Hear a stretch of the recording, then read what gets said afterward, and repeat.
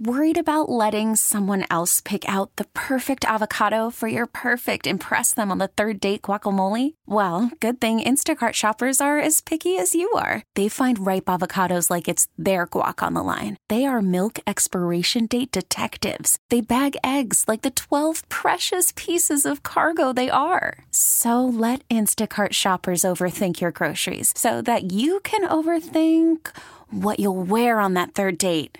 Download the Instacart app to get free delivery on your first 3 orders while supplies last. Minimum $10 per order. Additional terms apply. Polls are open. Poll today on the Brett Mega Show. I don't know if you guys saw this because there's always those crazy Super Bowl ads that are starting to get leaked. Holy guacamole. They always do big ones, you know. They're trying to convince people because everyone dips their pizza in ranch. They're like, get rid of ranch. Start dipping your pizza in guacamole.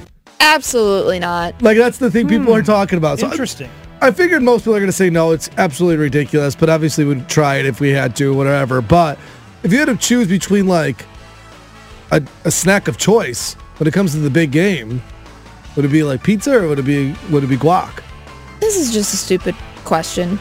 Of course pizza. Pizza over guac? I mean, 1,000 times over. I would... Is anybody else going to disagree? You know, I prefer the chips. I don't necessarily prefer the guac.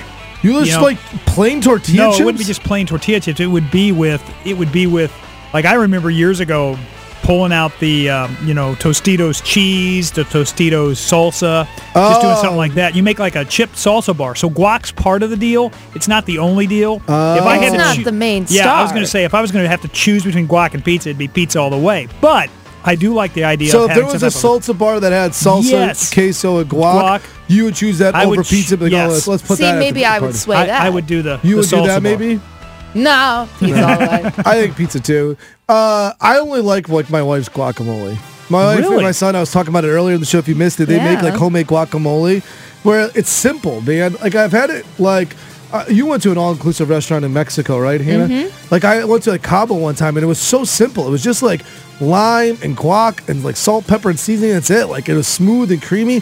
Guac is so chunky. They put, like, tomatoes in there and onions. And why? They got all that going on. I don't need all that. So, like, if I get a good guac that's smooth, yeah, I'm down. It might even take pizza, but I just never can find it. Like, everyone's always trying to do too much.